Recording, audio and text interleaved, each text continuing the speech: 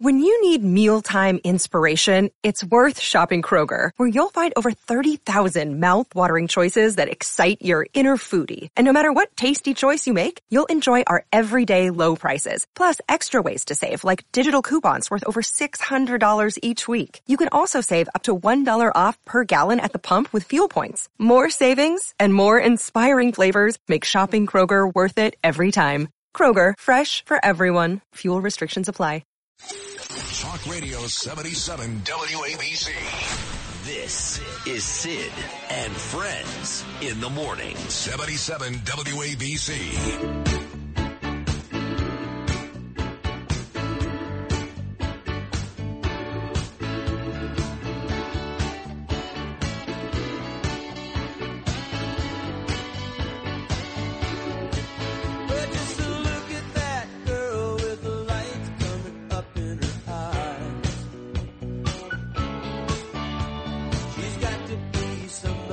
I think Lara is probably too young to remember Fast Times at Ridgemont High, but not Jackson Brown.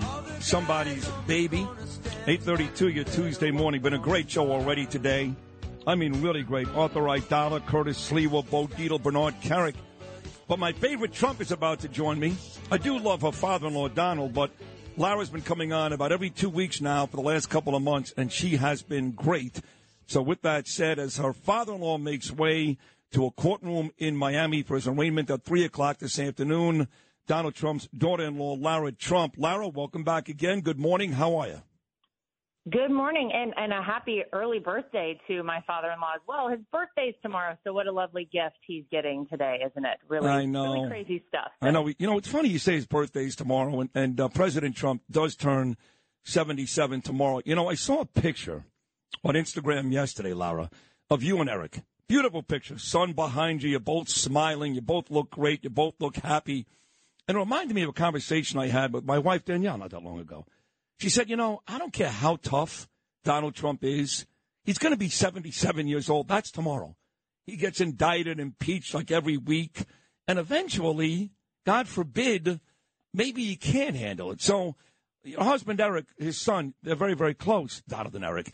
Does he ever say to you, you know, Dad, I know he's tough, but he's going to be 77 tomorrow, and he's gone through an awful lot. Do you guys worry about stuff like that? I mean, you know what? If it was any other human being, Sid, perhaps we would. But I got to tell you, I mean, I have never met a tougher person on every possible front than Donald Trump, than my father-in-law. It's actually incredible. I truly don't think any other human being could withstand all that he has.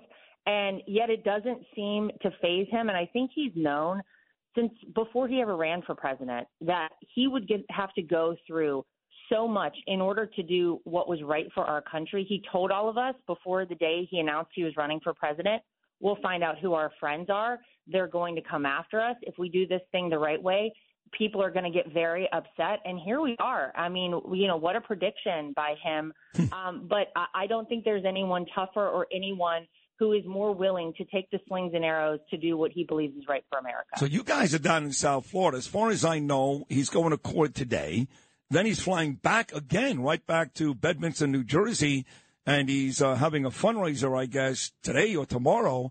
So are you guys all going to be together for his birthday tomorrow? Well, I don't know exactly the birthday plans because obviously things have gotten a little mixed up this week, unplanned bumps in the road, so to speak. Yeah. But we're all together today, and I actually have my kids with us as well, and we celebrated a very special day for our niece Arabella on Sunday night. It was her bar mitzvah, and so we were all together as a family. It was beautiful. So look, even in times that maybe aren't exactly perfect, we always, you know, come together for the good stuff and are all together to celebrate one another whenever we can. And so this week is no different on any front. That's obviously Ivanka and Jared's daughter, who is just bat mitzvah. That's beautiful. Well, there you have it, folks. So your father-in-law goes to court later on today. You know, listen, Lara, you know I speak to the biggest and the best on this show. And I've spoken to a bunch of attorneys, some of which actually like your father-in-law. They've got no bias against him, and they're a little nervous. And this is serious. This is a federal case. There is some tapes that don't look great for your father-in-law. And there are others that I speak to that go, oh, please, he's been through this before. They keep trying the same thing and blah, blah, blah. The clock will run out. He'll pardon himself. He's going to be fine. Be honest with me, Lara. You've seen the indictment. You know what's out there. This is a little more serious than the Bragg thing in New York or even the two down the road, Georgia and Mar-a-Lago. This one make you nervous at all? Or are you completely not? He's going to be fine. Well, look, I'm the eternal optimist on all of these things, but certainly, look, there's no doubt that there are people who would legitimately want to lock up my father-in-law, and quite frankly, for anything they could, for jaywalking or anything else. And so, yeah, I understand the implications of this one, but I think when people take a step back and you really look at this thing on a grand scale, you look at this and it has actually nothing to do with Donald Trump. This is really about what kind of country we're living in, because when the Department of Justice is able to interfere in both the 2016 and 2020 presidential elections to swing the vote for the Democrat running in both of those elections, and by the way, absolutely no charges against anyone in that, no problem there. We're just going to turn the other way and not even talk about those sorts of things. When that can happen, and that system is then weaponized against my father-in-law over documents, but on the same turn, you have Joe Biden and Hunter Biden, who we now know got $10 million from Ukraine, a bribe, while Joe Biden was vice president of the United States. That is a national security issue. And the reason, Sid, I think so many of us are like, why aren't we talking about that? It's pretty obvious. Because half of the swampy people in Washington, D.C. have been playing the same game that Joe Biden is, and they've been doing it for a long time. So the second that they get called out on it, the second that those sort of things come to light, the jig is up for a lot of these people, and that threatens their way of life. If we are able to have elections interfered with, systems weaponized against political opponents, and we don't even talk about things if you have a D behind your name instead of an R, we are living in a banana republic, and it is frightening to people. And at the end of the day, they know what this is all about. I agree. In fact, I heard Kimberly Guilfoyle, of course, dating your brother-in-law, Donald Jr., on this station yesterday. But here's the one problem. And again, you know I'm a huge fan of your father-in-law. I love him. I love the guy. I want him to win as much as anybody. Maybe not as much as you, but right behind you. All these arguments that we make, and I make them too every day, they're political. In other words, his lawyer can't go into court and go, well, wait a second. Why are you picking on Donald when Joe Biden's done worse? That court doesn't care. So we can't use those, even though they're 100% true, Lara, 100% true. Those political arguments don't work. He's got a legal fight that he's got to win that doesn't include Joe Biden. I know you know that. So are you confident that his lawyers, whoever they are, will be able to actually win the case based on what he's looking at, his legal issues, and not comparing himself to another politician?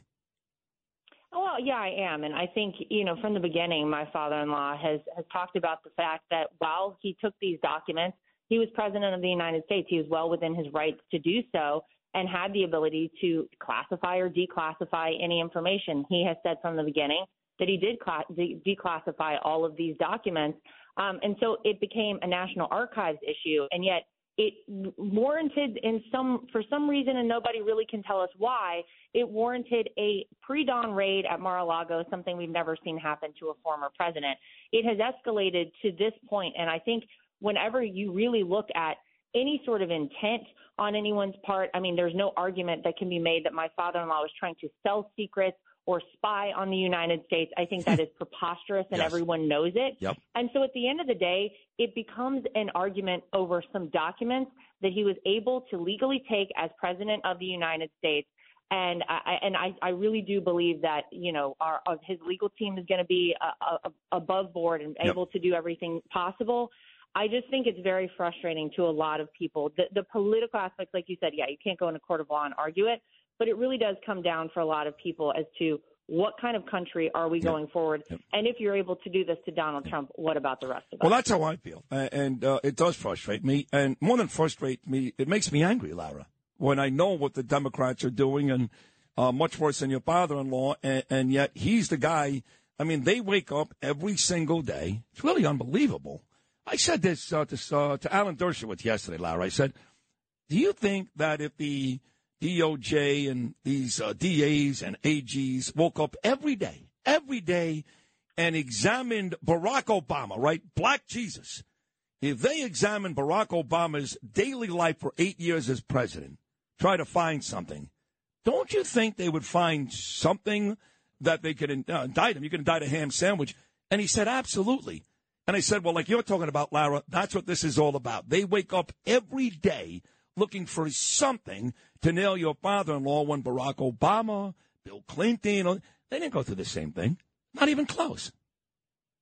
No, of course not. And I think people know why that is, because Republican or Democrat, people have had to play the same game in politics for a long time now. And you've got to be part of this little team and this little group in Washington, D.C. And Donald Trump has never been one of those people. He never needed any of them. He never took a penny from, the Republican Party until he became the nominee in 2016. He funded his own campaign, not a penny from lobbyists, not a penny from special interest groups ever, because he said, I want to be beholden only to the American people and no one else. And people in D.C. do not like that. The swamp does not like that. They've all been part of the same team and get that they have to scratch each other's backs in D.C. until Donald Trump came along and he said, I don't need any of you. I'm not going to play your game. And that is why they have had a target on his back from day one. That's why you're right. They continue to find anything possible. My gosh, they've been combing through millions of documents of the Trump organization now for 7 years, Sid, and they can't find anything. They've had to make things up. And so that is why Donald Trump is such a threat to them. That's why they can't afford to have Donald Trump back in that White House, because they're terrified that it's going to harm their future and he's going to expose the whole lot of them. So on the way out, his buddy Roger Stone, who's actually on this station now, Lara, I want you on this station. I keep telling John and Chad, put Lara Trump on here. Oh, well, excuse me. I'm available. Let me know. Absolutely. You'd be great here. I mean, come on. This is an easy one. Lara Trump, but she wants to do it. So we got Roger Stone here, and he interviewed your father-in-law like 2 days ago. And he said, and I knew the answer already, but it's always good to hear it. You ever consider dropping out of the race? All this legal pressure. And your father-in-law said, no way. In fact, it's the complete opposite. And I think his supporters, people like me, feel the same way, that every time they do this stuff to your father-in-law, the more energized our base becomes, the more pissed I become. So hopefully all these issues that he's going through, including court today, turn out to be a godsend and make his path back to Pennsylvania Avenue even easier. Yeah, well, you look at the most recent polling, I think in the GOP field, he's now at 61%. People, you're right. People see this for what it is. I think they get it.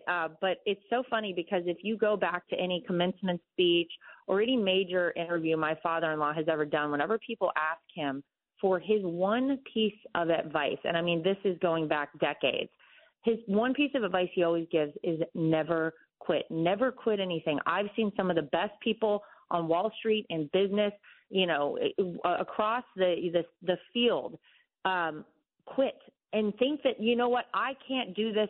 If you don't quit, then you will ultimately achieve whatever it is you want. That's the advice my father-in-law has always given people. And believe me, no one knows that better than he does. There's the famous story about him whenever he declared bankruptcy, walking down Fifth Avenue and seeing a homeless guy and saying that guy is $1 billion richer than I am because he was so far in debt. And yet he fought back. He came back from that. He was better and stronger and did better in business than ever after that. So believe me, he knows how to fight. He knows what it means to be down and out. And he has never quit anything in his life. He is not about to quit this. If that is the goal here, and I think we all know it is, they want him to say, it's not worth it for me. They chose the wrong guy. Donald Trump will never quit. He will continue on. I think this will make him stronger. I think it exposes exactly what's going on in this country, and it's why we need him back in the White House. Agreed. Please wish your father-in-law, my friend Donald Trump, a happy birthday from us. He calls me number one Sid. I love that. And another great appearance. You're the best Trump. I tell you that all the time. I mean it. Please keep coming back. All right. Please enjoy the birthday. Give my best, Eric. Thank you, Lara. So much. All right, sweetie. Take care. There she is, the president's daughter-in-law. She is a terrific interview and a very, very bright lady. Lara Trump